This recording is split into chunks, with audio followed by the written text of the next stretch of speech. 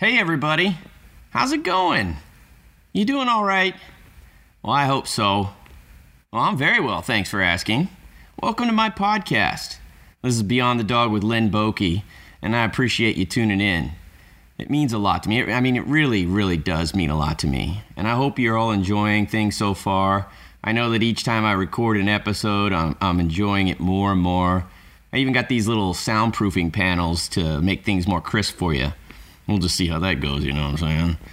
I feel more and more comfortable as I continue messing around with this technology stuff that I've avoided for so much of my life. On a side note, I've been working on a few videos to put up on YouTube. Holy shit, really? I know, right? You know how uncomfortable I am with technology, but one day I just sat down and started editing a video for practice, and it looked kind of good. So I just kept going. My first video is really just 1 minute during one of my shadow programs that I'll most likely use as an advertisement, but I think it's an insightful 60 seconds. The other one I'm working on, I'm calling A Chance for Courage. I helped this rescue in Arizona called Standing Proud Pit Bull Rescue with a dog named Chance who's so afraid of everything that you just want to take his place so he doesn't have to go through life anymore being so afraid, you know? You just want to take his pain away, and even if it's just for a few minutes so he can have a moment of peace, the poor guy, you know? So I'm almost done with editing that, but I'm trying to figure out the perfect music to use for it. I think it'll be inspiring. I mean, I hope it is. That one will be about 10 minutes long, and hopefully you don't get tired of looking at me. I'll try to get these videos out for everyone by, or maybe even before October. And I can't believe that I'm only just now starting with all this. I mean, with as long as I've been working with dogs, wow. It's amazing to me. I mean, what was I waiting for? Why was I so afraid of technology? I mean, everybody keeps asking me when I'm going to put out some video, and I know that once I get the hang of all this stuff, you know, I'll put more and more content out there for you to learn from. That's a little scary and exciting all at the same time for me. Anyway, so listen. I know you were expecting part 3 of my pressure matrix, and it's coming, but I just got back from Vermont, and I went out there to help Ian Grant for 5 days. You may know him already, but if you don't, you should definitely check him out. He has this unique podcast where he interviews a dog trainer from every state, and I think he's up to 25 states now. If you want to hear my interview with him, I was lucky number 13. Ian's podcast is called The Vermont Dog Trainer Show. Check him out. So, as you may know, I have a few versions of my traveling shadow program. You know, one for dog owners, kind of an in-home intervention. I have another one for pack walkers. You know, I was a pioneer for pack walking as a business, so I thought it was a good idea to offer a shadow program to them. It's amazing how many pack walkers are out there now, all over the world. I love it. I check them out on Instagram, and I just see all these tiny little things that used to bother me when I was a pack walker, and I see them doing these things or having the same problems that I used to have or used to be an issue for me. And I know I can help them become more efficient, you know, with their dogs, their business. And I've already worked with some great people, and I have so much fun with this program. It's like old days for me. I also have a program for trainers where I come and work with them in their own environment with their employees, their clients, and client dogs. I really enjoy that program too. So while I was in Vermont with Ian Grant, we decided to record a conversation and just talk about the work we did during the 5 days I was there. I felt like it was a great conversation for anyone to hear, you know, like a fly on the wall for you. We sort of forgot that we were talking to anyone else. It's so comfortable. You know, we put a lot of hours into those 5 days, and you can hear the calm in our voices from all that work. Actually, I think it was day 3. I woke up and got ready for the day, and since I'm alone out here, I didn't speak until I walked into the cafe next door and was greeted with a good morning and welcome. And then I said, hello. I was like, what? I mean, I could barely speak. I guess that's a consequence for never shutting the fuck up, huh? You can hear that a little bit in the voice, too. There's some times we are talking that might sound like, you know, you had to be there type thing. I hope it translates well for you. I think it does. And there are times that it might sound like we're being careful with our words, and that's because we are being careful with our words. Ian is such a good guy, and he isn't looking for any controversy. Such a good guy. Me, I'm all right with rocking the boat, but out of respect for Ian, we make sure not to point any fingers at any one person, and Ian is just as respectful to me by choosing his words carefully, not to give away information that I'm not ready to put out in the world yet. I think it's a great conversation on dog psychology, the dog industry, and the possibility for change and personal growth through listening to your instincts. And we also talk about the transformation that we witnessed through several dogs over those 5 days. It was so beautiful. Ian is so kind. He offered me his Vermont boarding and behavior facility, and he's going to be hosting a workshop for me in October. Can you believe that? So great. It'll be called the Learn, Practice, Master, Begin Again workshop. Now, there's only going to be 10 spots available, and the dates will be October 17th, 18th, and 19th. I think that's a Wednesday, Thursday, and Friday. You can contact Ian with any questions to get more details by emailing him. It's Ian@complicatedcanines.com. Canines is spelled out, okay? Again, that's Ian@complicatedcanines.com. Spots are going to go kind of quick, so get in touch with him as soon as you can. I hope you enjoy our conversation as much as I did having it with Ian. I think it's great. We bounce off each other really well, Let me know what you think. Let me know how you feel, and send me an email at askbeyondthedog@gmail.com. Again, that's askbeyondthedog@gmail.com. So, here's my conversation with Ian Grant. It's funny, we talked a lot about this week about instincts, and kind of listening to that gut, listening to your gut. Had multiple times where we got to point that out, where people, today was when everybody was acting on their gut. Yeah. I think yes, do it. It just was, there was times, probably in the last even year, a couple of years, that I'm like, man, this dog is here for a couple of weeks and it's getting out 3 times a day. Yeah, obviously it's still getting fed, going out to go to the bathroom, but I feel like cabin fever is going to start to kick in. Yep. And there's going to be that frustration. And then it's like they see their owners and it's this explosion. Oh, yeah. Because, now I'm seeing, that process that we were doing with them. And yeah, we were making progress with those dogs. No doubt at all. You were making progress, getting where you needed to be, where you thought you wanted to be. You can see, even if you do that format that you've been doing, you would go further with the dogs than you thought you needed to be. Every one of them that I saw go home was exactly what you sold your clients on. So you didn't do anything less than what you said you were going to do and what you were capable of doing. You just didn't realize that the majority of your skill was stuck in the trunk. Yeah. And you didn't have a key, Yeah. You didn't even know to think about opening the trunk. I even said to my wife too, like the first day that I got home on Monday was our first day. And I'm like, I used to do a version of this, just by myself. Just that I got from watching The Dog Whisperer. Like there's no trainers even on my radar that I knew, but it was just something that it just seemed very instinctual. Like I knew this was the structure I'm going to create with this group of dogs. Why do you think you left that? If that was instinct, that you were following your gut and it was working, why did you stop? I saw something different. Okay. Rule number 9. When something's new and different, everything becomes new and different. Yeah. Until that new and different thing becomes normal. And that's exactly what your career was. Yeah. It was new and different. It was exciting, new and different. It was working, new and different. And it became normal. No doubt. I mean, it was, and it changed at TCW, obviously with Caesar being an influence, you go and see him and it's like, okay, you're starstruck, obviously. Sure. It's, you can't not be right at that point.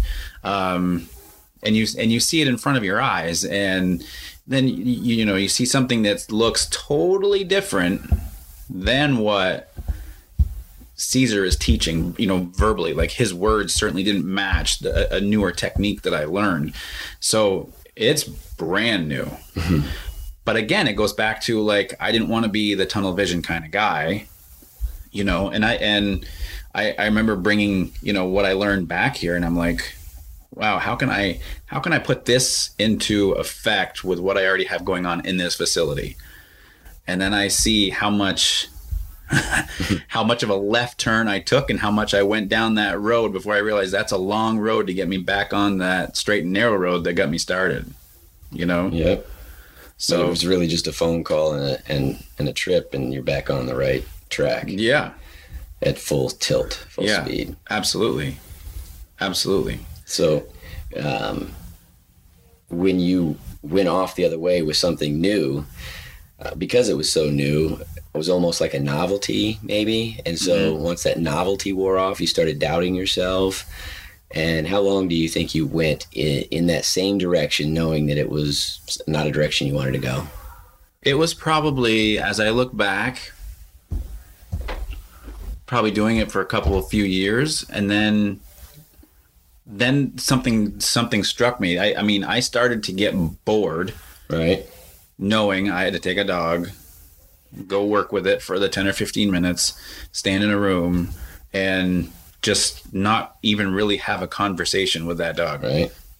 Robotic. Robotic. And that's when that cabin fever thing hit me. And I'm like, wow, I don't feel like I'm fulfilling this dog. Like, I'm telling it what to do, period. Telling this dog what to do. I'm not really asking anything of him, and we're not really working to get cooperation. It's just, and I can remember in the beginning too, some of my clients going, God, this is kind of military-esque, and well, there's a need for a military viewpoint. The dog part of the animal, the predator, the animal, the predator, the dog, the breed, the pet's name, and then whoever it is, baby, friend, or whatever. Mm-hmm. So the dog portion is the military side, but most people see the military as only boot camp. They don't see it as a way of life and it's thriving. They only hear about the boot camp and the brainwash and the thrashing and all of that, and that's what they think military is. Military is just, there's a mission, there's a priority, there's how we're going to complete the mission, and then we move forward. That's a good form of military, and that the dog portion needs to know what to do. It craves somebody telling it what to do, and it thrives when it has clear instruction and someone consistently maintaining it. You saw that so much this week. Yeah. I never met any of those dogs, and I was military, but not, give me 20 push-ups, Yeah. Yeah. So, yeah, but your clients were saying it was military. You felt military, so it was, but the boot camp part. Yeah. Not what the military is. If I had gone in later, in the Marine Corps later in my life, when I was more mature, I would just be now getting out right now. I would have retired. But I went in, I was Woody Woodpecker, resisting everything, and I have a big problem with authority, and so it just didn't work for me. I got out when I got out, and it is my only biggest regret is that I didn't surrender to the process. Yeah. I didn't surrender the process and let them make me a really good Marine. I did great things in the Marine Corps, but I would be considered not a good Marine in quotes, meaning I didn't follow orders. I talked back, I got in trouble all the time. I'd have the same rank 3 or 4 different times, work my way back up, get busted again. That's what they call a bad Marine. But I was good at everything I did, and I did a lot of great things, but I knew it wasn't for me, and so I got out. To this day, it is my biggest regret, not doing it. But I still use everything that I learned in the Marine Corps: the discipline, the awareness, the follow through that I made you guys go through. That's military. That's military. Well, it's the discipline too that we talked about. Yes, discipline everybody thinks is a form of punishment or military. Discipline, checkers is a discipline. Poker, any kind of poker, blackjack, Uno, go fish, rock, paper, scissors. Those are guitar. Those are all discipline because they have a set of known rules. You can't say offsides for football in baseball. It's set rules with a known consequence that's reinforced the instant that the rule is broken. If you follow those rules, then you're disciplined. So to me, discipline is rules. Following rules is discipline. So it's never how you create the rules can look punishment or suppression or compliance or cooperative. You can find one of those veins. If you really want to understand that discipline is just following the rules. If you don't know what the rules, you can't be disciplined. Right. So, yeah. Yeah. And in a sense, you followed the rules of what you learned and you stayed with it. It just turned out it wasn't the direction you really wanted to go. It didn't make you feel right about what you were doing. You knew it. You didn't listen to your gut. But you did nothing wrong. You did exactly what you've been taught. You did exactly what you thought you were supposed to do. Not an ounce of it was wrong. If you don't know you're doing something wrong, you're not wrong. Right. Yeah. So you don't need to feel any bit of bad about that. Just now you have a wide open. You're in the carpool lane now. There's no holding you back. I got sick of seeing the dogs react to it, or what I would, putting them through that state of mind to where they would fight. Yeah. Fighting the tool. Well, this is what I think the biggest problem in the dog world, whether it's the clients or the dog trainers, those little wood things that has like in the center has a little ball on it, and you stand on the other side of it and you create balance. Yeah, so, like an exercise balance thing. So my belief is that everyone's either overcompensating or they're undercompensating, and there's the few that are that center piece that if you find the sweet spot, you can be balanced. So it's always either hitting one side or the other side or forward or backwards. People are too much or too little, any direction, and they can't find rule number 5, which was what would Goldilocks do. And that's the most important piece. It's not one thing for every dog. It can be one thing, but it has to be a different shape, different size, different intensity, different color. It has to have its own feel. It is one thing. We're teaching a dog to do one thing, behave or be obedient, but it's what we do with that. If we got a dog that requires us to be intense, but we're sensitive, it's not going to work. If we got a dog that, even like when people see the bites, the dog biting, they think it's intensity, but it's really sensitivity. And so when we overcorrect a dog that really just needs us to slow down, it causes a great deal of problems. And in your gut, when you knew that you were overpowering, but you didn't know the way I'm describing it, you just knew that it felt wrong. Mm-hmm. And, with the tool, the Halti, the way you were doing it versus the way you saw me do it, it's like, what? Yeah. It's as if I invented the Halti, right? Yeah, it was brand new all over again. Right. Brand new. And I've had other trainers go, what's this experience been like? Is using the Halti different? I'm like, I'm starting back at square one. Like even just putting it on, like, right? I'm like every tool now. Yeah. Yeah. I mean, it was probably 6, about 6 months where I was like, man, this doesn't seem right. But at that time, I couldn't come up with a different way. Right. So, I went to another workshop and I'm like, okay, we're just going to kind of go more obedience related. Serena and I went to see George Cockrell. He's a fantastic trainer and he gets fantastic results from his dogs. Like you can tell that what he's doing with that dog is in sync. he's following his gut. He's had decades of experience doing it, you know? Smooth. I always say it's like the duck on water, right? You don't see the feet going underneath. It's just you just floating across the water. And we did it for a while. And there are techniques that we still use today if we need to. It's just not like there is still a part of it in my gut where I'm just like, man, it just doesn't, like, just something seems off. And so I just, I started bringing food into play, just trying to introduce a Halti and cut down on the fight that the dogs were doing against the tool. And it was reduced, the fight was reduced. I was kind of proud of myself for coming up with my own little way to introduce it, where, the fight that we had previous to the tool was, the safely, videos I've seen, you only achieve suppression from them. It doesn't matter that, it does matter that down the line the dog ended up cooperating, but it's those moments where you got the suppression. They're only giving up because no other choice. And you cause them to find that no other choice. And sometimes that is necessary, especially if your safety is at risk.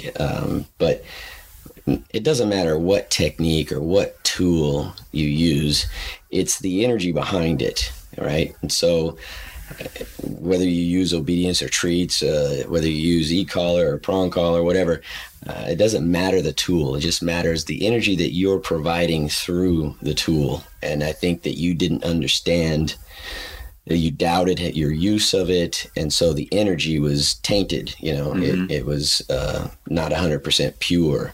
And so they're so sensitive to that. If you're doubting what you're doing while you're doing it, imagine having sex with somebody and you look like a lost, dog. You think that they're having fun underneath you? Yeah. No. Yeah. So you have to be confident in what you're doing and then how you're doing it so that it gives a reason for the dog to want to follow or, cooperate, Yeah. So, even when we had some of the dogs here that struggled, they never got into that fight. Never. But they struggled where they were a little stressed. But when we finished, they got right into line with me. Yeah. They were like, you're all right, Yeah. And even with our other employees, too. Like, Nick working with Catesby, the brindle dog out there, like, a couple of times. And it's like all of a sudden that dog's looking at Nick like, hey. Consistency is the most important thing you could do and be for a dog.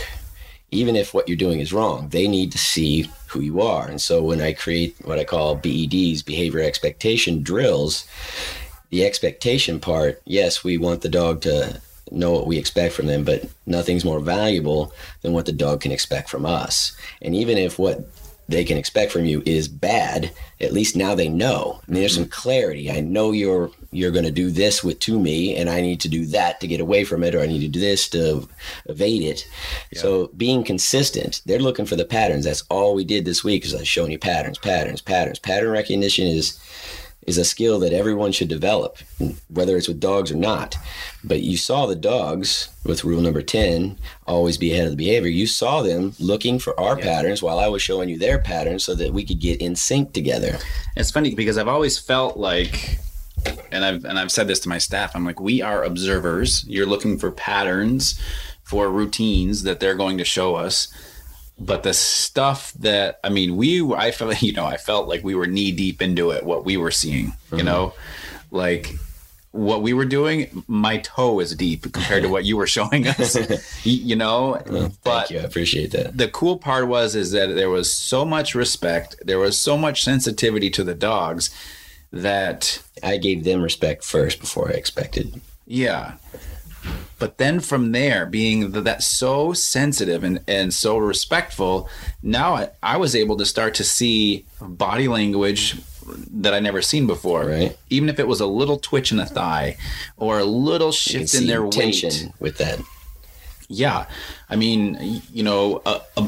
blink or just an ear twitch, or, where before it was the ears were up or the tail was down, or the dog was moving away, moving forward. It was the bigger movements. It wasn't the smaller movements that said, hey, actually now I can start to see, start to read things just a little bit deeper. Right, with cursive now. Yeah. Instead of block letters. Yeah. Yeah. It was a huge difference. Yeah. I'm glad that you enjoyed that. I got to see your eyes brighten many times over the past 5 days. At least daily. And, well, multiple times daily, but like even today with when me showing you how to use psychological pressure in an open field with no whip, no leash, just your energy first, your body language, and then while you were doing it, I was able to point out the things that you couldn't see. And you, even with Nick, you could see he started to. I was like, cut left, stop. Move a little to the right. Oh, too much. And then he started to catch on. Mm-hmm. You start anticipating what the dog's anticipating from you, so that it's literally chess. Yeah. And it's a beautiful thing to watch. Mm-hmm. I call it flocking. Yep. We literally were flocking. Whether you want to talk about birds flocking or you want to talk about sheep flocking, sheep dogs. Mm-hmm. I saw your employees do some amazing stuff that I don't think they thought they could ever do. And that was, I think there was a hangover information for a while, but I think everybody was feeling really good about what they specifically did, even though I spent the majority of time with you. Yeah. Each time I had an opportunity with them, we got to help them shine a little bit. And that was great to see. And I love, other than a few minutes in the beginning of socials, our whips haven't been touched. Right. I mean, we're controlling 20 to 30 dogs around gates, around doors. You don't need them. With some, even if they're getting intense or not, and not like screaming intensity, just, body language intensity or play intensity. Like we don't need them. And I honestly have to tell you, from my standpoint, from a trainer standpoint, or I shouldn't even be a trainer, as a business owner, not to have to explain that anymore. Right. Like that is a big relief. Using it. That is a big relief. I mean, because in the beginning, you people are bringing their dogs to you and they're seeing you hold these things and they're like you're going on a duck hunt with it up on your shoulder. Yeah. Like what's going on here? And, I had all the, it's like I had to be prepared to have all those questions answered before they even asked them. But that wasn't always be ahead of the behavior. That was always be ahead of the fear of somebody walking out because they didn't like the whips. Yeah. So, and I know we've lost clients because of it. Yeah. I mean, I don't know how many, but there's nothing wrong with using them, but relying on them and, becoming complacent with them. Yeah. What was great about your employees, as soon as they didn't come all at the same time. And we didn't have to tell them. We'd planned a week before that we were going to tell them they couldn't use it. We were going to watch them squirm and squiggle. But the first half hour, the whip started going away. We didn't even tell them put away. Then the next employee would come in, and unconsciously or subconsciously, they didn't grab the whip because nobody else had one. Yeah. It was beautiful to see that they didn't need to rely on it. Mm-hmm. Nobody's even thought about grabbing one. Nobody they're not questioning it. No. So, but if also too, if like you did, you're showing us how to control a group without them, why would we need them? Now, don't get me wrong. There are times I'm going to use something if I need to protect myself, but that's like generally in the very beginning of meeting with a dog, like an intervention thing, but to continue to use it all the time, it's I think that the confidence that your employees gained by putting that down was more confidence than they gained when they picked it up. Yeah. Because that first time you grab one, it's weird. Yeah, what am I supposed to do with this thing? What am I I don't want to hurt a dog, but you're not really supposed to do that, but it looks so menacing, Yeah. I mean, we use them with horses. We use them with, if it's used properly, it's fine, but when you don't need it, it's not being used properly. Yeah. If you don't need it, you're overusing it. So it's not proper. Anyway. But even if you have to use it a lot, even at let's say you're using it correctly and using it a lot at that moment, because the intensity of the whip has to match the intensity of what's going on. Mm-hmm.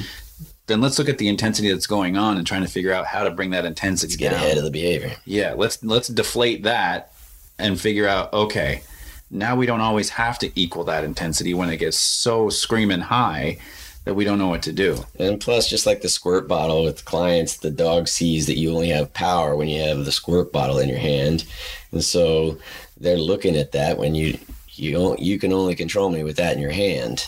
That's not the kind of cooperation we're looking for. That's suppression, you know? Yeah. And even though they may not be fearful or aggressive, you can only control me when you have that. And the flip side is sometimes that's the way it turns out with some of our clients with food. They can only control their dog when they have the food to reward the behavior that they're asking for. But if they don't have their food, you know, in a pouch on them or food handy, we're all weaned off the teat. Isn't that the truth? So even if it's food, you got to be able to come off of that, not rely on it. When I go and they got a block of cheese, my clients have a block of cheese in their bag from thinking they got to do that. Yep. You know. Yep. Yeah. So that was a good thing to watch. The cool part, you know, obviously staff changed. You know, it was cool as a boss to see your staff to, you know, gain confidence or even learn, be open to learning, you know, and then you see the big smiles on their faces. And it's I'm sure it's awesome from your standpoint. From my standpoint, it's like, these are my kids, you know, like, which most of them are young kids anyways, but and you've got some great employees, but they're not like you know, alpha people. You know, they're reserved and quiet, and we got to see them step out of that a little bit and take some charge, and you start hearing them use their voice to hear them say, you know, I feel like I might want to do that again. Excellent, do it again then. Yep. You know, and it's funny you say kind of the quiet and reserved. I've always focused on hiring that type of person because it's a better energy to have around the dogs than somebody that's got a big energy or a big voice, you know, because that doesn't fit who I am. So it's hard. It's be more difficult for me to train that person to relax and calm down than it is to build somebody else up. Same way with dogs. Sometimes it's more difficult to bring a dog down than it is to bring them up. But it goes the other way as well. So, but it's fun bringing them up, the dogs. You know, I love bringing something up to confidence through accomplishment is a wonderful thing. I go with the deep end on everything. So if I find a bird with a broken wing, so to speak, I love fixing that and then watching them fly, and they don't even have to look back. You know. Yep. I don't need the appreciation from them. I can watch them appreciating the fact that they can fly. Yeah. You know, and it's a beautiful thing. And that was Nike on Monday. Right. Nike was a little tan, like, pocket pit sausage. Yeah. That, you know, she's a regular to our daycare once a week, sometimes twice a week. And you certainly pointed out things that I never really realized had I don't want to say purpose, but I guess I just wasn't aware of it. I mean, she would just kind of sit on the outskirts of the group. I would just take it as, you know, this group is just playing and she's just staying out of the way sometimes. To her, you saw something totally different. She needed to be away. It's even worse than the geeks at the prom that sit around the, you know, they don't dare outskirts go. Of the dance floor. They just don't dare go, but they want to look. Yeah. She didn't even really necessarily want to look, and so it was almost easy to bring her out of that. And I didn't think she would come out of it that fast, but she did. By the end of the day, she was running across the field, like with the biggest smile on her face to be with the group. Yeah. You know, and of course, it's really cool to see for you as a student, you can see it.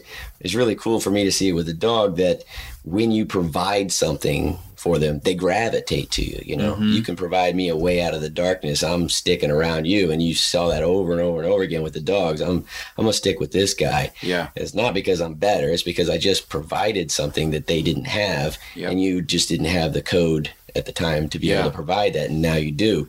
And it's so simple, it becomes difficult. You know. Yeah. And just to watch her confusion at first, well, why are you doing this? Why are you doing this? Why are you doing this?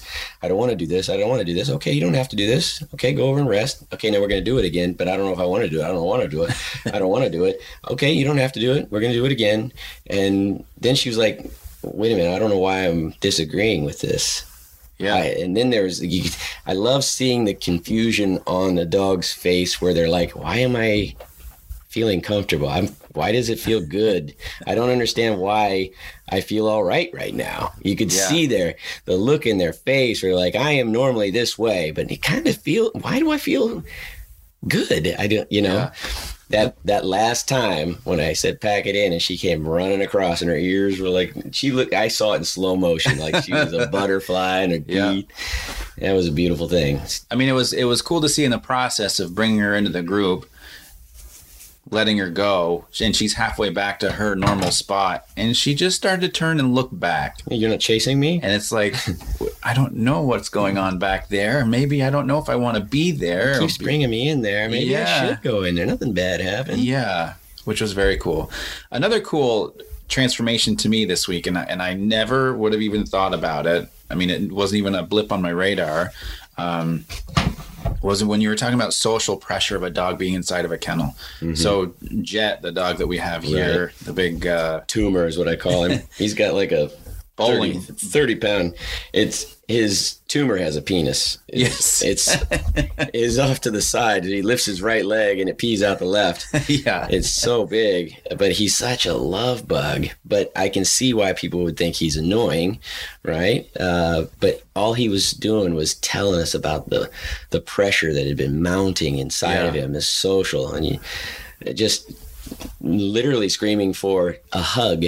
Yes. But not a literal hug. Yeah.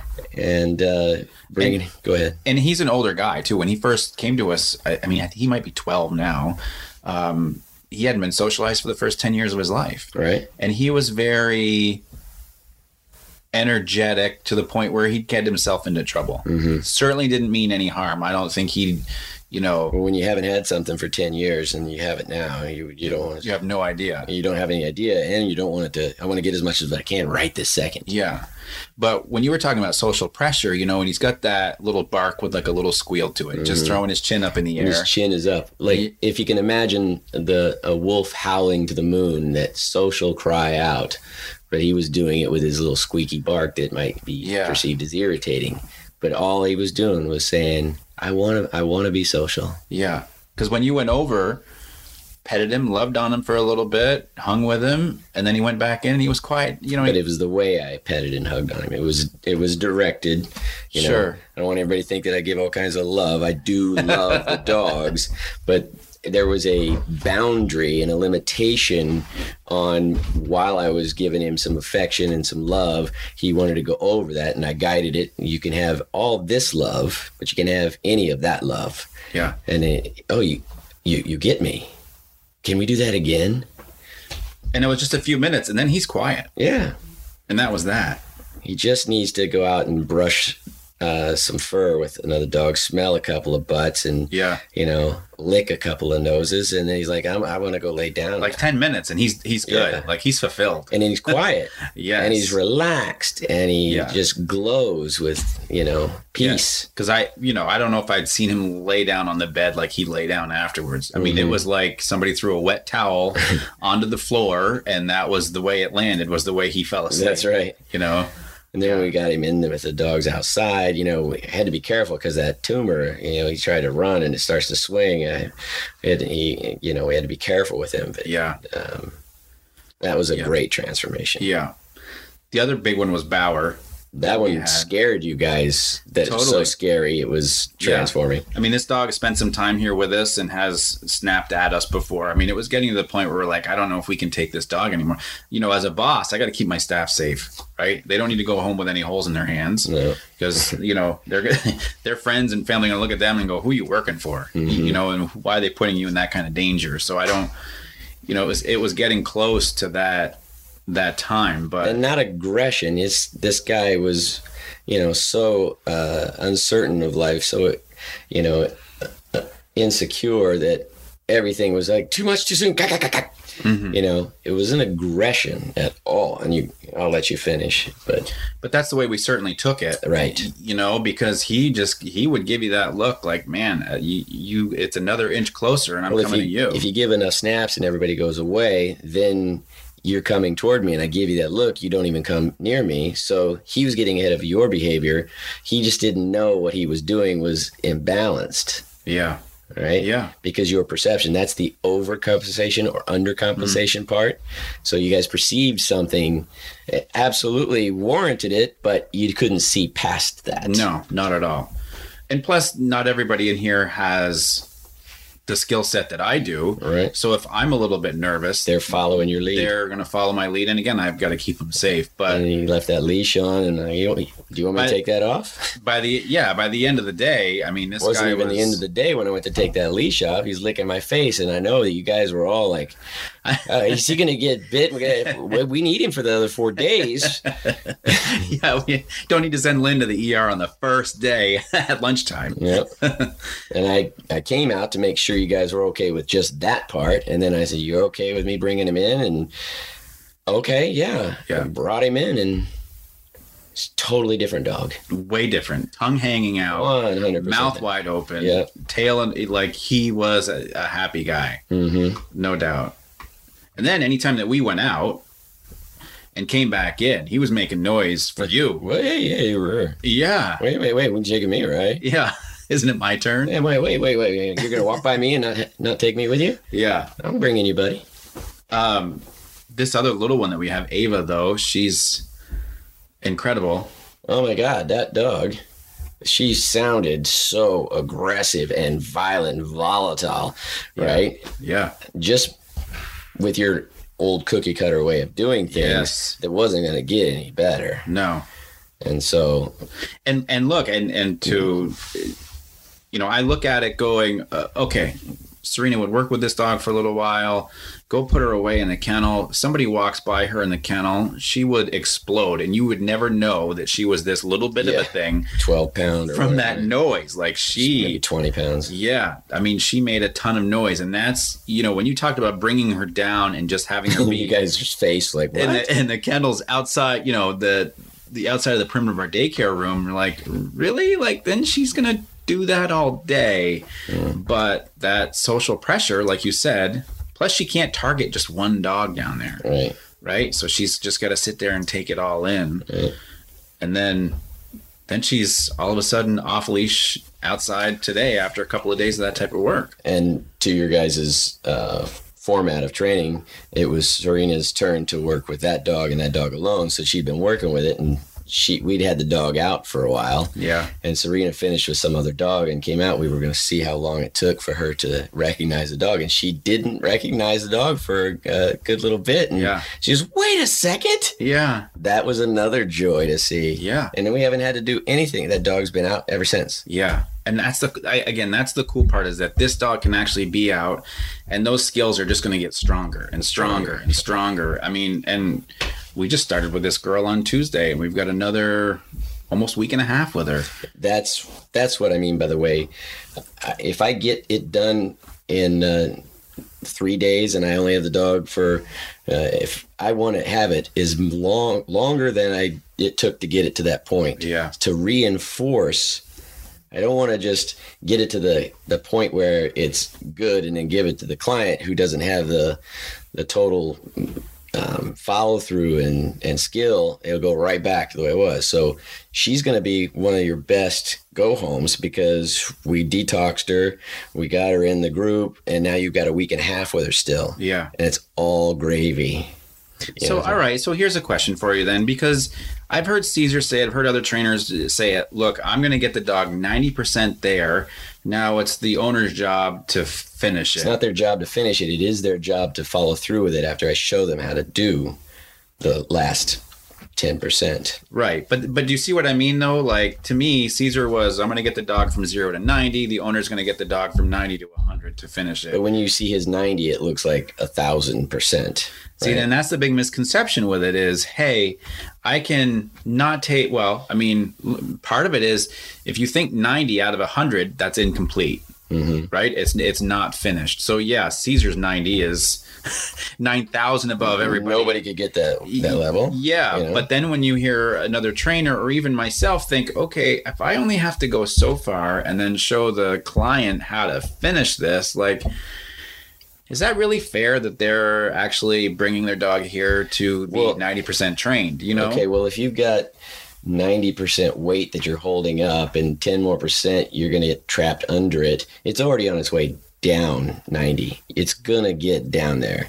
So the 90%, the dog is rehabilitated. The 10% is really the rehabilitation with the human relationship with the dog. That's the last 10%. Gotcha. They don't have to do anything else with the dog with us or our pack, but the last 10%, when the dog goes home, that's where that comes in, because the human and the dog are reunited, and there's a responsibility. And just like with the client you had the other day with Gracie, it was a good thing that we kept the dog one more day, because the client didn't have any ability until the next day. And you saw that's the 10%.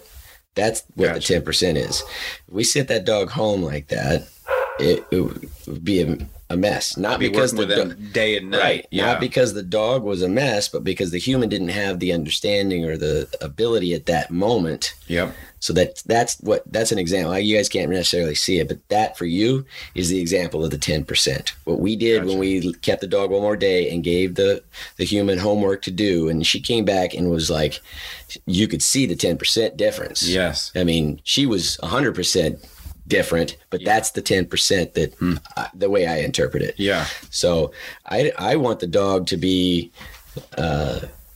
as far and away balanced, and all I have to do now is make sure the human follows through. That's it. Yeah. But I love your concept of keeping them longer. Yes.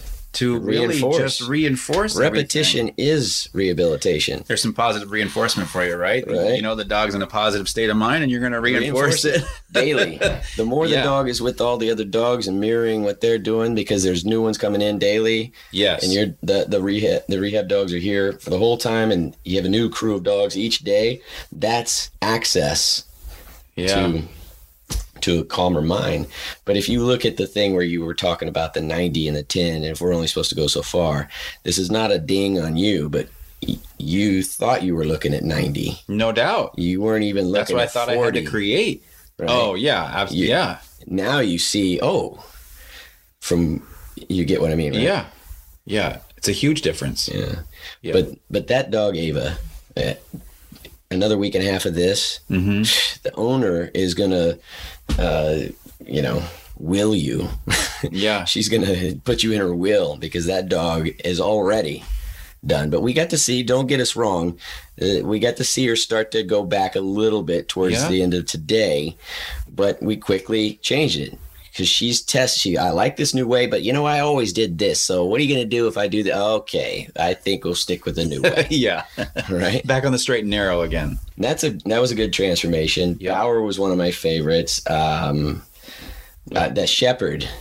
Dakota. It was similar to Nike. This dog, shepherds, they're bred to be cautious or suspicious and caution. And so in that environment, it was too much for her the way we allowed it to go. And all she did was do circles around. Yeah. And basically pacing. Yeah. And all I had to do was help her understand she didn't need to do that. And then you saw again, she gravitated huge change right to where the change was. Yeah. And that was I loved that one as well. That was a great one, seeing the face of that German Shepherd change.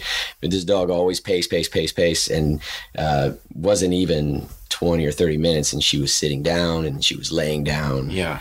That was beautiful to see. Had to be a sense of relief for her. Oh, too. Yeah.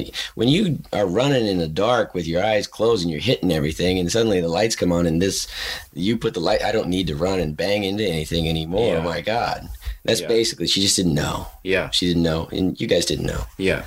So I remember sending you a video a month or two ago of a Labradoodle up on his back feet sparring with another dog that was up on its back feet, sparring with this guy named Copper. Mm-hmm. And that's when the first time that you'd actually said sparring, when I'm like, whoa. Their competitive side got too far up, close to combative. Yeah. So last week that owner had called and said, we wanted, to board Copper. And I'm like, I was going to invite this or call this client, invite their dog to stay with us for at least a day of daycare so you could see him. the stars align and he ended up boarding here. And now Copper is a completely different guy. But when you hear everybody saying that, I knew this was going to be my new favorite dog. When before it was like, oh God, there's Copper. yes, absolutely. We got this guy to a point where he's self-regulating. Yeah. You know, of course he got overexcited and then he'd on his own say, you know what, I'm going above the limit. And he would slow down, Yeah. sit down, start over again. Because you would work with him Monday and Tuesday, and then Wednesday, we have our social Wednesday night. And I remember, Didn't even have to pay attention to it. yeah, because I remember you had said, are you going to let this go on? And you know, I had seen it. I know that dogs are going to run a little bit and it's going to kind of taper off, you know, and sure enough, like he starts to regulate himself, and that's when it hits you like. And those weren't even dogs that he had even met. Yeah, no, because I think he'd maybe been to one social, but it's been a couple of years. So this is really kind of like a whole new core of people that comes to social. So for him to be able to take in that new environment of those new dogs and take what he's learned and be like, oh, I should actually not go there in that state of mind. I should stay down here. He's another example of screaming for information. I don't know what you want from me, so I'm just going to do this. Mm-hmm. And he looked more like maybe a 10 or 12-year-old boy that didn't have a father figure, and then somebody, whether it was a coach or a teacher or just a neighbor, could understand. And then he was just like, that's all I needed. Yeah. That's all I needed. Thank you. And, you know, another one that I can't even go into the place without, if they hear my voice, you know, where is he? Where is he? Oh, yeah. Or the one time he barked. I mean, you were as far across the yard as you can possibly be in my yard, the way it's set up. Mm-hmm. And you say his name and he comes screaming. I mean, hairs flying, furs flying, ears going. Slides in like Ace Ventura's car, like a glove, right next to me. Yeah. And I didn't teach him any heel. No, not at all. Not at all. He's one of my favorite ones too.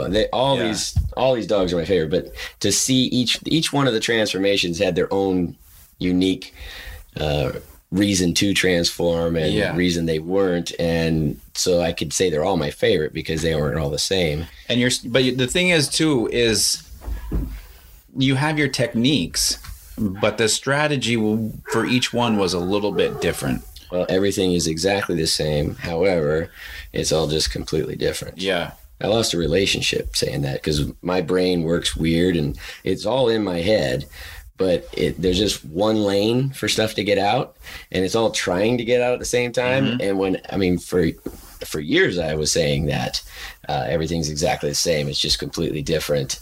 But I didn't have any way to back it up. Yeah. Until it started to clear up in my head and come out single file, and now you can't not see it. Everywhere. It's everywhere. Yeah. Everything's exactly the same, except for when it's completely different. Yeah. I mean, it's no different than me driving my car around here. Mm-hmm. We fly to Florida. I jump in a rental car and I drive there. Right. Everything's the same. It's just a different environment. The scenery is way different. So that was a good one. Yeah. So me personally, when I first thought about having you up here, and then, we pull the trigger and we get you here, and then Monday rolls around and it's like I've got to, pull my chin off the floor for most of the day because I'm seeing things that are just way different. I have gone through a range of emotions this week. And you could see it, and it was on your sleeve, on your face, on your hair, on your shirt. Yeah. You could see that you were, I don't know what to think, I don't know what to feel, but you were doing it all at the same time. Yeah. I mean, I went to bed Monday night with a cranking headache. I mean, I felt like my brain worked so hard. I was like one of the dogs out there. Like at the end of the day, I'm exhausted. Like and it was me around. And it was a good, fulfilling. I didn't even teach Ian heel. A good, fulfilling day. But then I wake up Tuesday morning and I just felt pissed, angry. Yeah, like I'm like, are you serious?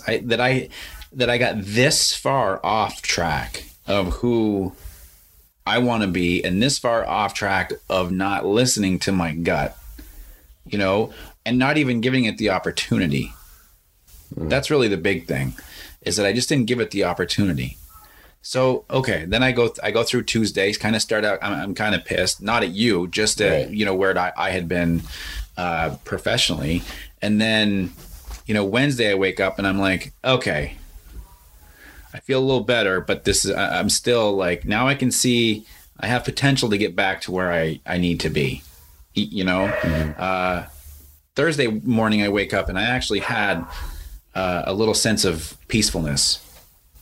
I think probably knowing that I can get back to what I was doing, you know, not at, obviously, you know, you're just teaching us this. It's going to take us some time to get to where we need to be, you know, where you would walk in and go, Ian, you've done a great job with what I've taught you. Now let's work on something new. Right. You know what I mean? Practice, master, begin again. Yeah. And then today, it's just like, I felt like today was, now it's time to get to work, Yeah. you know? And I put you to work too Yeah. out there.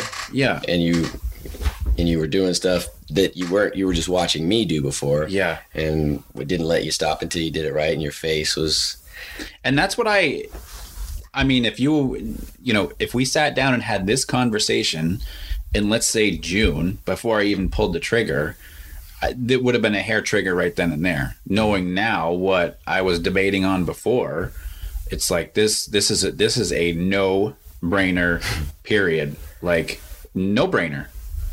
I mean, it's just the levels to see where we can go. I mean, as a facility, I mean, certainly built a name and success for what we've been doing. But now it's like, I feel like the sky's the limit here. Well, the thing where you're saying it's a no-brainer, you know, the hesitation, there's a couple reasons. I'm not necessarily cheap for reasons. Sure. You know, well, obvious reasons now. and, you know, I have a reputation that's been wildly exaggerated.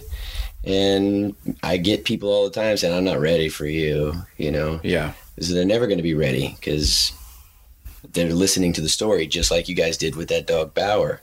You listen to the story, oh, he bites, oh, this and that. And so you never move forward. We got to, I could have had you guys kissing him, you know. Yeah. That day.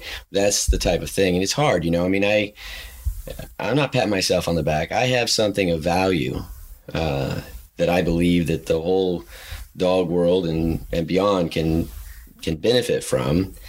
But I'm in a rock and a hard place between people's perception and what they believe based on somebody else's perception. And yeah, I'm not an easy guy. But you see how hard I am. It's not hard. I'm not, how do I want to say it? I just won't let you stop. Yeah. But I'm there for you if you fall. Yeah. I'm not going to stop because you only have 5 fucking days with me, dude. Yeah. This is what you want, right? This is what you want. So this is what I'm going to do. And this is what I paid you for. That's right. Yeah. So when I talk to you or a student in the way and treat them in the way that I do the techniques with the dogs, it's because you've got to do those when I leave.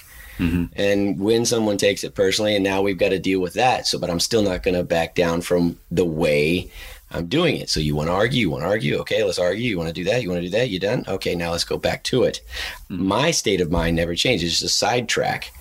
I have a mission, I have a goal, and I'm doing it that way. And by the end of it, you actually can do it because it was been done to you. Yeah. I've experienced it. Yeah. I mean, look at just the e-collar stuff with the client. Putting your hand, she can't handle everything, so I showed you to put your hand on her shoulder and show her the collar, and then I said, why don't you tap her shoulder every time you tap the thing, no matter that you had the beep thing, she's half there because she's doing stuff she's never done before. Yeah. So when you have that contact, that physical pressure applied at the time she needs to apply the pressure, then it starts to, because she was just doing one tap and then long time. Yes. So until you started tapping on her shoulder, she then started to, oh, okay, that's what you need me to do. Because you told her 50 times. Yeah. But the human doesn't necessarily hear that because of all of the stuff that's going on in their head about what they got to do, how they got to do it. I haven't seen my dog in a long time. But when you touch and you hold and you guide, like I did with Nick on the psychological pressure out there. I'd move in his body, and the dog's eyes moved, and I move his body, and the dog's eyes moved again. I moved his body right there. You see that right there? Okay, now lean in. I like a puppet. Yeah. And you can look at that as me being a dick, but no, I care so much about you doing it the right way that I don't care if you like me at the end. Yeah. I only care about your ability with the dogs in Vermont when I go back to Arizona. And to me, that's no different. Yeah, I told you I played golf professionally for 8 years. I get a lesson from my coach, you know, and he'd always say, take your swing to the top of the backswing and stop and hold it there. And then he would manipulate my arms, my shoulders, my hands, my wrists to where I needed to be. This is what it feels like when you get to this point. Yeah. Okay, start over, club back on the ground, get to the top and stop. And it was just that repetition over and over again to create that same feeling until it's like, good, all right, now take a swing. Like. That's why every single thing I'm doing, you can't see what me and the dog are doing. So I have to tell you what I'm feeling. Yeah. Because there's no movement outside that the naked eye could see. Yeah. So I'm describing the pressure from the thumb or the finger or the forearm or which direction I'm leaning, you know. You wouldn't be able to see that if I didn't tell you. Yeah. And that's what your coach did. You can't see it because you're just trying to hit the ball. And you can't tell somebody how to feel. Right. Yeah. Yeah. You can show them what to feel mechanically, which is certainly going to give them feedback, their brain feedback to say, okay, this is what I need to feel right now in order to be where I need to be. But she got that collar in her hand, that remote in her hand faster because you attached you were working the collar, but you were attached to her like jumper cables, right? Yeah. When you pushed that button, you were pushing the button on her body while she was visually seeing it and auditorily hearing it coming out of the thing. So you hit every possible sense, and then she grabbed hold of that thing. It was like she worked here. Yeah. Like it wasn't her first time. Right. Yeah. Yeah. That was a great take home for Gracie, and her owners were fantastic and very flexible with us, and super nice people. And it was fun to have you on these consultations, you know, and the appointments, because I've certainly felt like I've always been good with clients, you know, personable, you know, listening to them, you know, the concerns and, you know, everything in that aspect. But it was a very likable guy. It was nice to take that to a deeper level. Right. You know, it was cool to see how you did it too. Right. Yeah. And I'm not gentle on the clients either. You know, I'm gentle, but firm. Yeah. You know, and fair, and very fair, but forward. You're not going to get away with it just because you don't want to do it in front of. Yeah. You're going to do it because that's why we're here, and I'll be here for you, but you're not going to get away. Now you need to do it again. Mm-hmm. I know it's tough to do, but I'm right here. Yeah. Do it again. Yeah. That's what people need. That's why they hire personal trainers and dietitians, because it's the accountability. They need the accountability, and that's my job. Mm-hmm. That's really my job, is to hold people accountable for what they say they want. Yeah. And and even stuff that I know they need. You know, I remember one of my questions I've got written up on the board was, you know, what does a balanced dog look like? I'd never had a true understanding of that before. You know, what it looks like, how it moves around. The cool part was, and you had said maybe it was Wednesday or Thursday, was you actually have quite a few balanced dogs. There's here. So many of them. And I'm like, holy crap, really? You know, and it was surprising, but then it was like, hey, this is cool that we're actually doing this. Mm-hmm. You know, and we've got something to build on, because it's fair to say that we have a good group of balanced dogs that come in here for daycare every day, you know, not 5 days, but a different group every day of the week. So, you know, we have a core to work with every day, and now we're going to be working with them in a different way to actually make that bigger and better and more influential towards the ones that aren't quite as balanced, mm-hmm. you know, so they'll have role models. Yeah. Yeah, absolutely. And also I like the idea. So Jack, one of our board and trains that's here, he's supposed to be a pot cake, but I don't know what he is. What? a pot cake. What the hell is that? You never heard of a pot cake before? You mean like marijuana? No, I don't know that's what his a pot- breed. That's name. a pot cake? Yes. I didn't know there was a breed called pot cake. Yeah, I didn't either till about, I don't know, a year and a half. This is the second one. He's what I call a great pack dog. Like a pack dog, pet dog. Sometimes pet dogs can be great in the pack, but sometimes pet dogs are just not good with the pack. Then you got your pack dogs that are only good with the pack, and then you got your pack dogs that can be good with pet dogs. So they're the crossovers. And he is an amazing pack dog that can go in anywhere. He's just so youthful, so young. You could see him wanting to help me every time I was doing something with a dog. He just was a little too much. Yeah. And so I'd help him understand. And then he did more observing towards the end of the week. And he's a dog that if he were my dog and I had a facility again, he would be my right-hand man. And then I had a dog named Ted. I could leave Ted out there with a whole pack, and I know that he's going to control it because he had so much experience being right by me every time I don't like the word correction, but for you guys, I quotes correct other dogs and keep them in line. I mean, this dog was amazing. This dog, Jack, has that potential.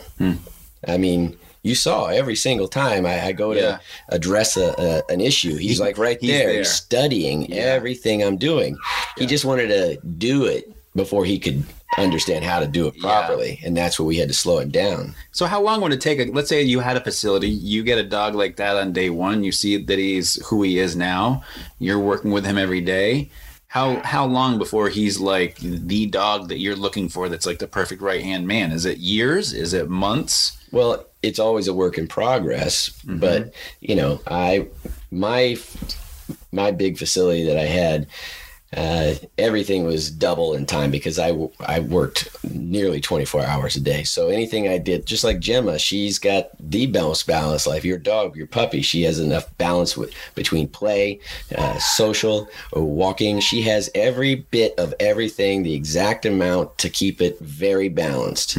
And so if you take what you see from her, not an authority figure, but a very balanced dog, 5 months old, and she decides, I'm going to take a break while everybody's playing and I'm going to lay over here. But with like Ted, he got to be with me all the time, every single second that I would address issues.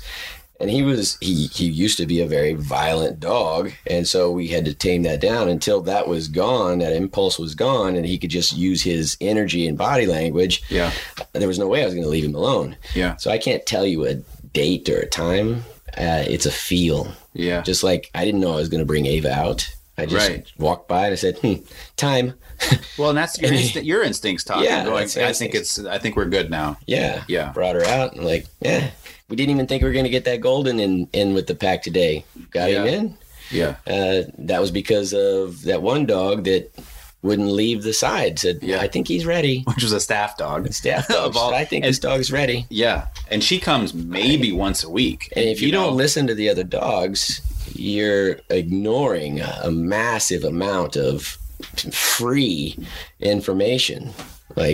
If this were a spy game and you ignored that information, you just lost your country's front foot, front seat. But no, he's too young to be thinking I'd leave him with anybody. Sure. He's how old? I think he's like a year and a half or something. I'd say at 3 when they become an adult, I'd start to, with a year and a half experience with me, I'd start to test him. I'd leave him alone, but I'd be watching to see if he liked his authority position too much, get a little cocky. Took advantage of it. Ted did that too, everybody does. Yeah. I know I did when I got to a certain level in here, everybody loses sight for a little while. Yeah. But it's when you don't care if you see the right way again, where it's dangerous. And there's a lot of trainers out there that are teachers that just should not be because they're too arrogant to see that they don't have the ability to truly teach, and they send people off with a half cocked. So if you look at let's say that if you look at a pyramid and the top of that pyramid is the instructor and they're whatever level they are, and you want to bring a student to good, but if you're good and you're at the top, how are you going to bring anybody up anywhere near good? You can't. So then in 3 years, that mediocre, cocky person is now at the top of that pyramid. You see, so we're creating herpes, and it's spreading and spreading and spreading. If you look at how you felt when you knew that you were doing the thing the wrong way, and you wanted to do something different and you just didn't know what it was, how many more of those people are out there that were trained by these people, and how many of them you were about to do a shadow program, right? Yeah. So everybody wants to do a shadow program, be a shadow program. I'm going to be this. I'm going to be, it's the new dog whisperer level, right? Yeah. If I have a shadow program, I'm somebody. And it's enticing. You know, from my perspective, it was like, hey, here's a way to make extra revenue. Do you get to teach, you know? Honestly, do you think that you'd be a good idea to do a shadow program now with? No. Right? But you can't see that. Yeah. You can't see that because of, you know, the emperor's clothes. There's a lot of trained teachers out there that have, if you guys are familiar with the story, the emperor's clothes, these con men were selling the king nothing. They were pretending to put clothes together, and he'd be naked, and we were going to drape these on you. Left hand, sir. Okay, it's on you. And the king even knew that this wasn't real, but he didn't. If somebody couldn't see these clothes, they were perceived as stupid. And so when the emperor walks around naked, no one questions it out loud.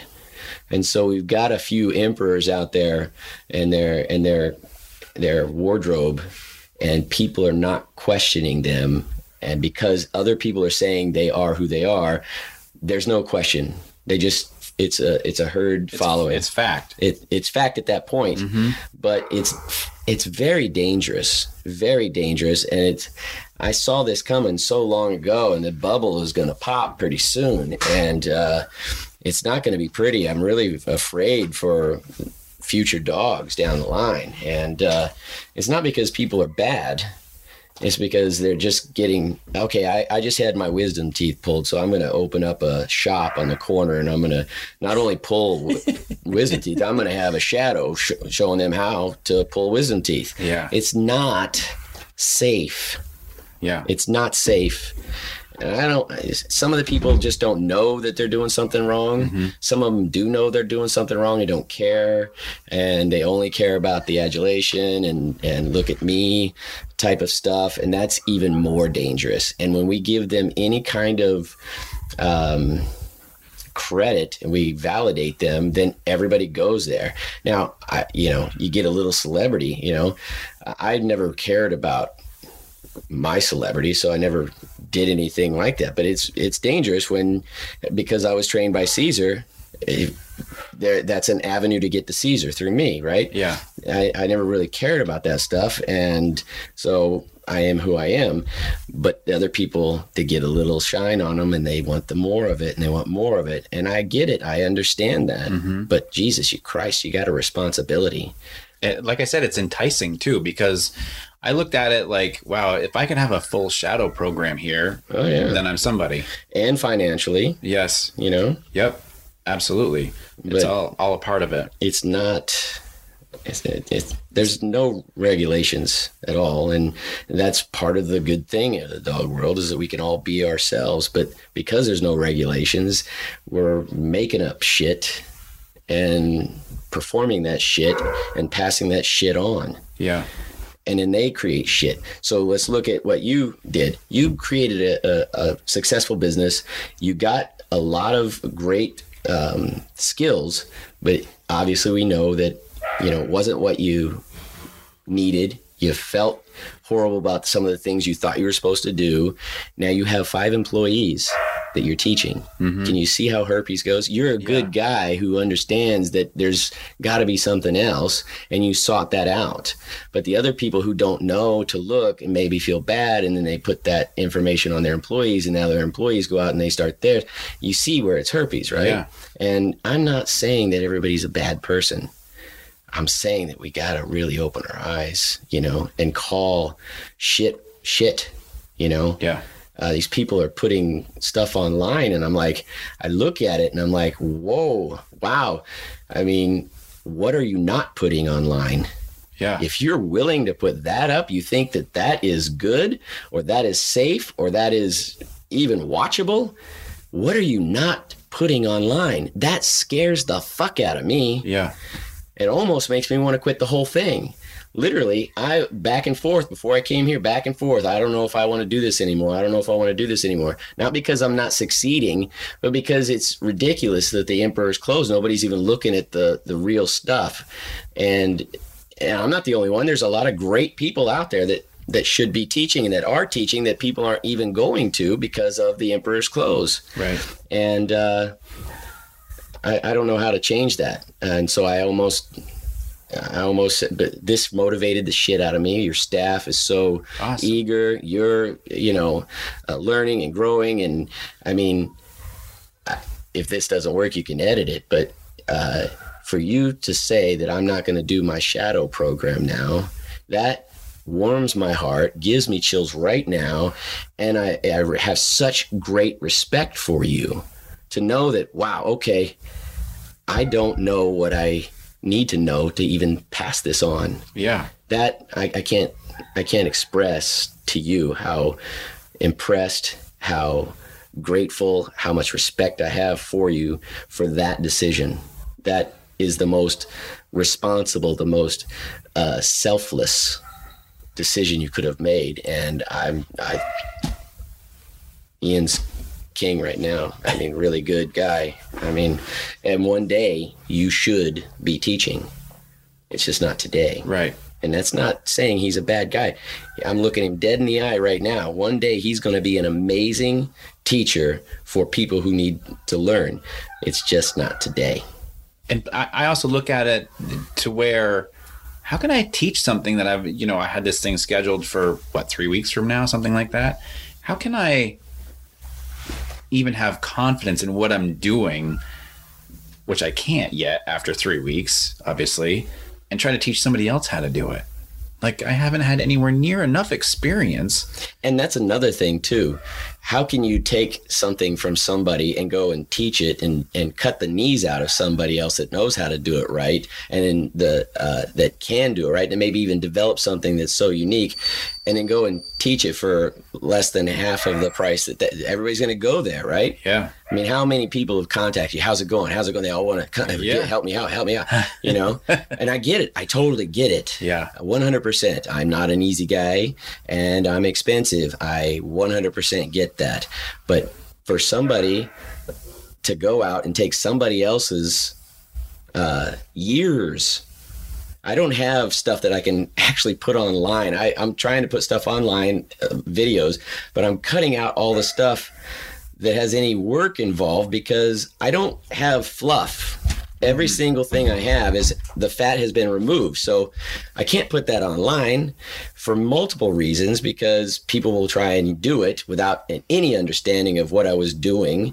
And they'll try and do it without any understanding of that specific context or that specific energy and that dog or environment and that client, and then just put it on everything. And then I already feel bad that I feel like I created a lot of the shit that I'm talking about right now, because, I taught a lot of people, and, I feel ashamed about some things, and I have to accept that. But my point is that that's what people are doing. They go and learn from somebody else's shadow program, and then they go and start their own. You need some experience with whatever you've learned before you go and teach it. There's no surgeon out there that's going to teach until after they've been a surgeon for a long time. Yeah. Well, and this might be a version of you making it right, too. Maybe I'm making it, picking up at the shit that Picking up the pieces. Picking up the pieces. And, but anyway, I don't want to take away what I'm saying. You're good person, great potential, and one day you absolutely should be teaching. Well, thank you. I'm going to remember this. Yeah, that's right. You'll have it. You can play it back. Yeah. But it is a shame, and I fear for dogs. But that's the business, is what I've been told. That's the nature of the business, people tell me. And I'm like, that's not a nature that I want to be involved in. Yeah. It's the nature of the business. I've been told multiple times. That's just the nature of the business.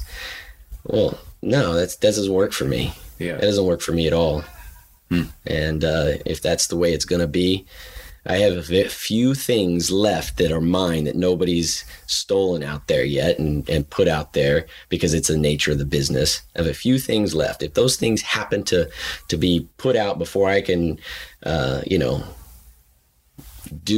put it out there right, if it gets out there before, I'm quitting. I'm out. My heart will be broken more than it already has been. Yeah. And so, but anyway. Future's bright. It is, man. This week has been very motivating. Now I'm going to have my crash when I go home, and my summer camp is over, and I'm going somewhere in Kentucky next month, but that's a whole month away, man. And I go through a mourning process all the time because I come into these places and I come into these places that are a family already, and then I become part of that family, and I become valuable to the family, and then I leave. Oh, it's crushing. Yeah, it is. I mean, I think the value of having somebody in my facility with me, with my staff, with the dogs that we see, I can't put a value on that. I'm still going to go to workshops in the future at some point. Yeah, I'm sure I'm going to go to workshops. Yeah. So, but there's still nothing like hands-on in the place where you work every single day. There's other benefits too. You get to continue making money while you're learning. Yeah. Your business is still running. You're still making the money while I'm here, instead of dropping everything and going away and having to lose that income and pay. Mm-hmm. So as far as financially, you're probably going to break even, but as far as education, I think long run, maybe, financial, education, like long run, this is going to, pay back dogs and my ability, and 15 years from now, other trainers that I can help. I mean, well, you're already building trainers right now with your staff. You are building trainers, and they've been amazing at adapting and not saying anything like, well, why am I working for this guy? Because you brought me in. It's hard for people to accept some help. Yeah. It might make them look and feel bad in front of their employees or in front of their clients. To have you let me teach you in front of your clients that are paying you, that takes a lot of, oomph. Yeah. And that's another thing that I'm respectful of. I mean, I have a great respect for you to be able to do that. For me to interrupt you, of course, I did it all as polite as I could, but to stop you and then sometimes just take over. Yeah. And your clients, I would say, that he has me here because he wants to continue to be the best he can be. We already know he is great. So they never saw me or you as weak. Yeah.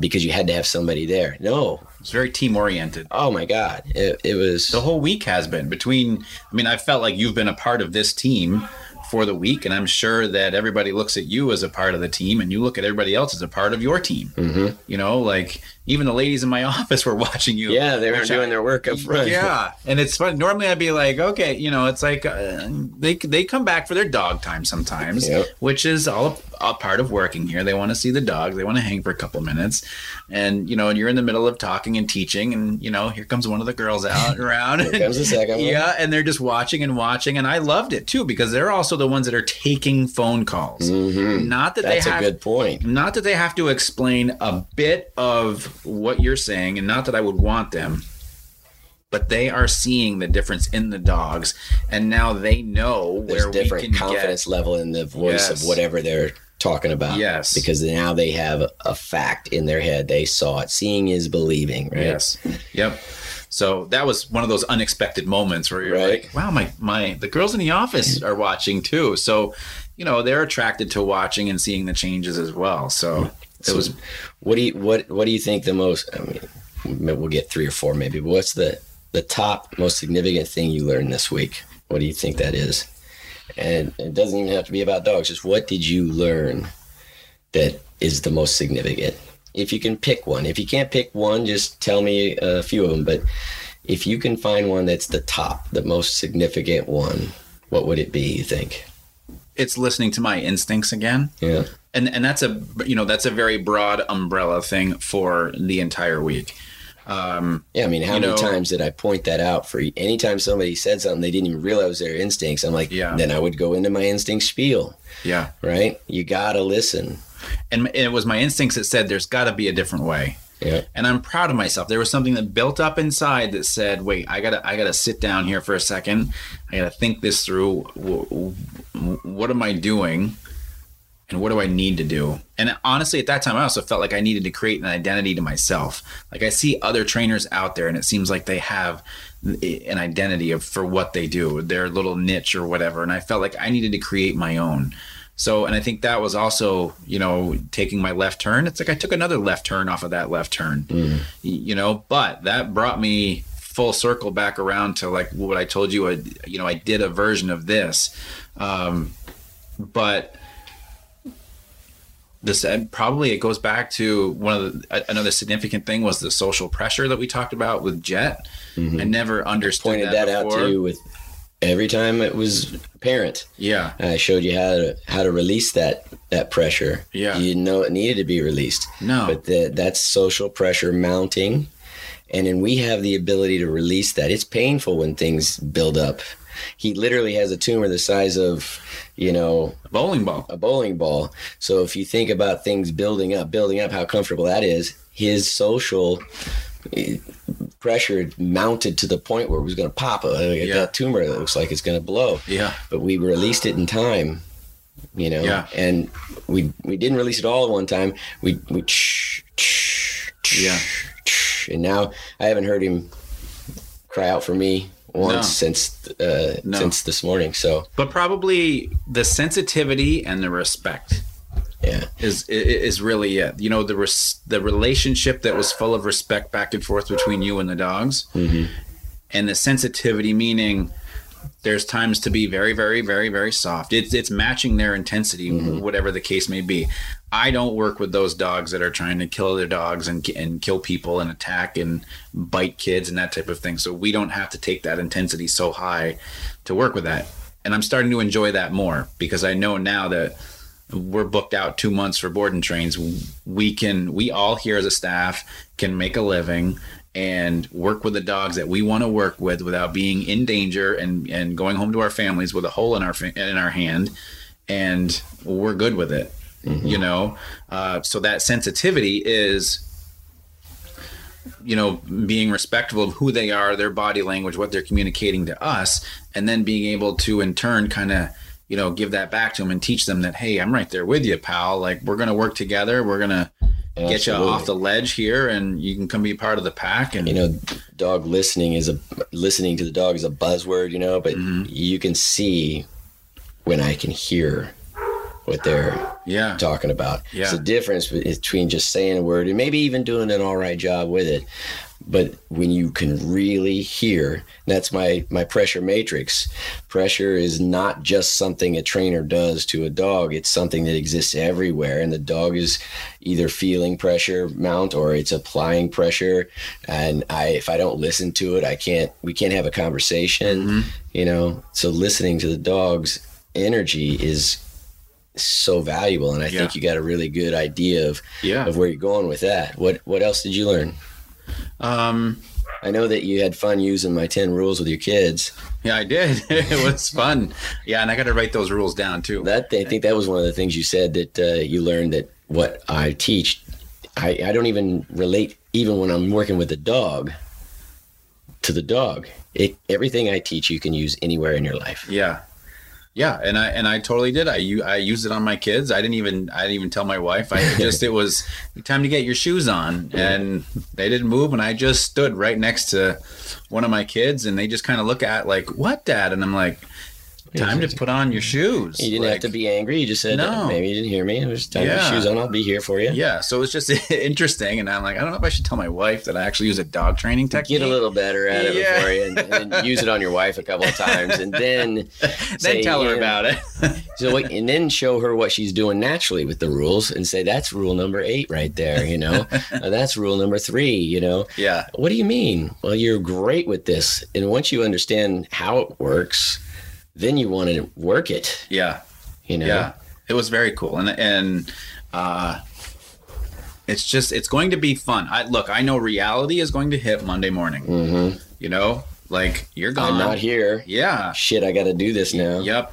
But the other part of you being here was it wasn't me going to see you and having to suck all that information up, take it with me, bring it back here, Lose some of it in the luggage on the way back, and disperse it among 5 or 6 other people where they're going to interpret it differently. So you being here and being able to explain it to them every single day. Yep. Like now we're all on board. If there's something that I forget, Serena may remember it, or Nick, or Matt, or Renee. And even if all of you forget, I'm a phone call away. Yeah. Oh, you're gonna get videos. I know. I need them. That's how I can continue to improve you. Yeah. Everybody asks me questions. I've just recently, and I've played with it and not been serious about it, but I'm no longer answering questions without video. Yeah. Because there's so many ways to interpret one thing. And so I'm not seeing what's really happening because I'm listening to what you're saying. Mm-hmm. And so many times I'm given my prescription or whatever you would call it, the diagnosis, and they go, oh, no, this is happening. See, now I have to change my diagnosis because you didn't fill me in. Yeah. You didn't think that was important. You didn't know this. Yeah. And so especially trainers and pack walkers asking me questions, I'm like, as soon as you have a video, I'll be happy. Yeah, because there's so much contextual that you need to see. Yeah, because I can give you the information based on what I see in my head, but do you see the same thing? Yeah. Yeah. When we looked at your video, I'm like, right there, right here, right here. And we weren't even 3 seconds into the video. Well, we ended up 30 because I couldn't push pause, but it was 3 seconds in. That was the technology coming out. Yeah, my problem with technology. But yeah, and I didn't need to see the whole video. Yeah. Because you were repeating the same things over and over again. Yep. And that's a couple of different things. My rule number 8 is the pattern you set is the pattern you get. And then the thing that your mom says is that lessons are repeated until they're learned. And I didn't need to share with you and continue to badger you about what you're doing the same thing in an inappropriate way or not enough or too much, because it was going to be the same. I did not need to see the rest of that, and neither did you. You didn't need me to see it because you got everything you needed just from that. Yeah, no doubt. Video. So there's a lot that people miss when they can't see it. I tell people something like, you're tense. I'm not tense. You're tense. I'm not tense. And a big argument. Okay, let's look at the video. Oh my God, I'm tense. Yeah. You can't see it because you've practiced it for so long. It's like having a posture that's bent over. Your posture is supposed to be upright and out and back. And we get so comfortable with being uncomfortable in a negative way that when we get our body in the right position, it hurts. Mm-hmm. Right. Yeah. So when we can't see the tension we carry because we carry it so much, I think one of the things you liked was how many pounds of groceries would it take to keep your arm that still? 10, 15 pounds. Yeah. Well, there isn't 10, 15 pounds in your hand. There's just a leash and there's no tension on the end of it. So why are you carrying 15 pounds of pressure in your head or pounds of weight in your head? It's funny. As soon as you said that, all I could think of was like a gallon milk in a grocery bag somebody was carrying, and I mean, I may get a dumbbell to put in a bag for people to carry around. I think this is what it takes to walk your dog on a loose leash, like this. And they're not even there. You're carrying that much weight. Yeah. So it's a good stuff. So you're going to learn, practice, you're going to fuck up, you're going to master, and you're going to begin again. Yep. I'm not adding fuck up into my thing there. It is learn, practice, learn, practice, master, begin again. And I showed you 100,000 different ways of doing that. Of beginning again. You can learn, practice. I'm not ready to master. Learn, practice, master. Learn again. Before you actually begin, you could begin again can happen at any point during that. But the begin again part is a break, a celebration. It's like summer break. You don't. It's a time to even think about what I need to learn next, you know. Yeah. It's a marker that I accomplished something. Yep. It's a very important thing. I think that's another thing that you like too, is that every single thing I have, there's a reason for it. And just like that begin again, it's not, oh my God, I got to begin again. No, look what I just did. Mm-hmm. I just did this. I don't need to do anything right now. Let me just enjoy what I created. Yep. Taking a moment. And then while I'm enjoying this, it's like being on a beach, but you're just in your mind. Mm-hmm. And what else do I want to learn? I don't know. I get to choose. Yeah. You know? Yeah. So I was shocked, a little bit of a tangent. I was shocked that our social on Wednesday night was the first one you'd ever been to. I know, right? Yeah. Well, I have a big problem with even group classes. So my problem with it, and I'll tell you what I thought of the social in a second. My problem with like group classes and things like that is if I'm teaching and somebody has an issue with their dog they're trying to control, two people on either side of that person is looking at them, whether they're looking at them, why don't you get your dog under control so I can listen, because they're not listening. Mm-hmm. They want to judge, or they're like, I wonder if they need my help so that we can all listen. Yeah. You know, and so 5 people don't hear the cure to cancer because of that. So I don't necessarily need your dog here. I don't even necessarily want you to practice on your dog. I'd rather you practice on a bunch of dogs and come home and your dog says, how the fuck did you learn that? Yeah. What is going on? Because if you practice on your dog and you fail a lot while you're learning, your dog knows everything, every weakness. It's like playing poker with the cards facing your opponent. So I always like to do it with whatever dogs are at the facility, and then go home with this information and change things. Be rule number 9, be completely different, you know. Mm-hmm. But your social, I'd never been to one, you know. I'd heard how they began with like Dick Russell and everything, and then I've seen how they progressed, and I was like, oh, I don't know if I want to see your thing. I have respect for you, you know. I've seen some of the other ones on video, and I'm like, oh, but I got to tell you, man, not only did you just leaving the dog part out, the dog portion out of it, every person knew that you were going to shut the gate at 6 p.m. and if they got there late, they couldn't come in. So people were there half an hour, 45 minutes early, and they were ready, eager, motivated to get in there. And you didn't have to give any instruction. Everybody just did the thing that they knew they were supposed to do, and they just waited for that cue to take your dog off the leash. Yep. And then they continued to move. And towards the end, there was some coagulation, you know, or 3 or 4 people will get together. There wasn't the whole thing, but I got to tell you, I was impressed. You know, there were some things I like when I said, hey, you're going to let that go on. You said yes. I'm like, okay, it's your thing, and it worked out the way you told me things work, and I was impressed. And you had a great turnout, and everybody left right after. A couple of people hung around, but nobody like tried to bend your ear so much for free advice. They came in, did their thing with their dog. The dogs were happy-go-lucky and or learning to be, and then they went home. It's funny though. You talk about, you know, when people started to group together. I look at that from the aspect because sometimes the yard can get lopsided, right? You can sometimes get 15 to 30 people on one side of the yard, not like huddled up, but they're all moving, you know? And I look at that and I go, they're here to be social with each other too. It's a social.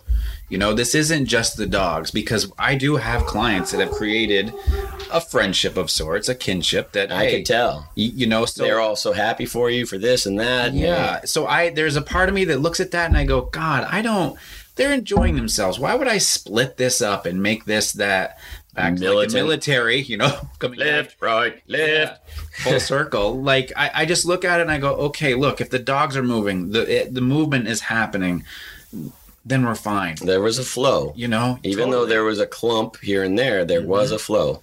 There's a rhythm. And I thoroughly enjoyed it. It doesn't mean I'm going to enjoy going to other ones because I've just seen so many of them. And that's what I mean. You put that stuff online and you think that I'm like, that's worse than the dog park that I used to go to. You know? Yep. Where there was chaos and nobody doing anything. I'm like, how is that helpful? How is it helpful? Yeah. Everybody trying to do it in a basement or a tiny room. That is not what I think Dick Russell had in mind when he was designing that and building it. I think that he would be a little ashamed to see all of it so close quarters. And Yeah. I mean, people are lucky that dogs aren't killing themselves because the whole point is an open field. Yeah. So we give space so that the tension doesn't grow. But when I see them in these tiny warehouses, I'm like, I don't. Yeah.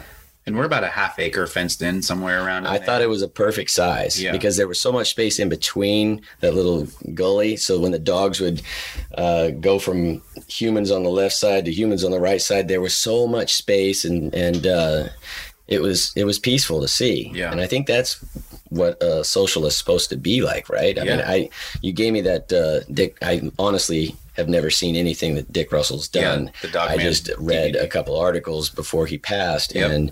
and I can't wait to see his DVD. But I think that this is more from the articles that I read when he was alive. That what you're doing is more towards what he was doing and what he envisioned, and I totally agree with it. Yeah. You know, you got to have the space. Yeah. You know, if you want the cow to come to you, give him the whole field. You know? Yeah. Yep. Absolutely. So. Yep. It's been a great week. Oh man, I don't want it to end. I know. I don't want it to end. Did we cover everything? I think so. I think it was awesome. Yeah. Anything you want to ask? Anything you want to say? Anything you want to? No, it's just now now it's time to work. Yeah. Well, now it's like reality because we're gonna push stop, and then we got to look at taking me to the airport. And Yeah. You're looking at it's got to begin. I'm looking at it's fucking ending. Yeah. It's sad for me. I bet. I enjoy these things. Yeah. I enjoy teaching people and watching them flourish. Yeah.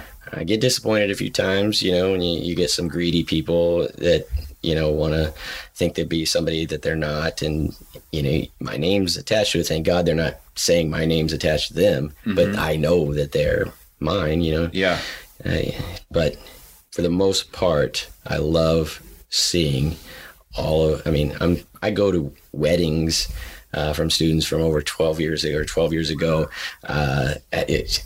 awesome. like I don't have a family, so like I feel like you guys right now are a part. Yeah. Oh my God. And we'll be in contact for as long as we know each other. So Yeah. that's what I provide. If I give you something and you're able to, whether it's the money or whether it's the time, all of that dedication, I don't care about the money at that point. I'll keep doing it, and giving you information. And of course, if it becomes something that I'm like, dude, hey, now I can't eat because you're, you know, so then at that point, but we're looking at other ways to do that. We're even talking about having a workshop here at your facility. So that to me is, cooperation. And that's my mark for anything I do with the dog or human is find that cooperative pressure working zone, you know? Yeah. Yeah. Workshop would be awesome. I'm hoping we can come together with something. Yeah. It'd be fun. We'll work on it. Work out the details, the kinks in the hose. Kinks in the hose. Yep. Cool. But, you got a great family. Thank great you. Kids. When they're saying please and thank you without you telling them to, I'm like, I love seeing that, the politeness and your wife is great too. Your mom, I got to see your mom more than I saw the rest of your family. I know. I know she had a little accident and hit a deer, and I hope she's gonna be all right. Yeah, she'll be good. Good. All right. Cookie. Well, I don't know what else to say. Time to get to work. Let's do it.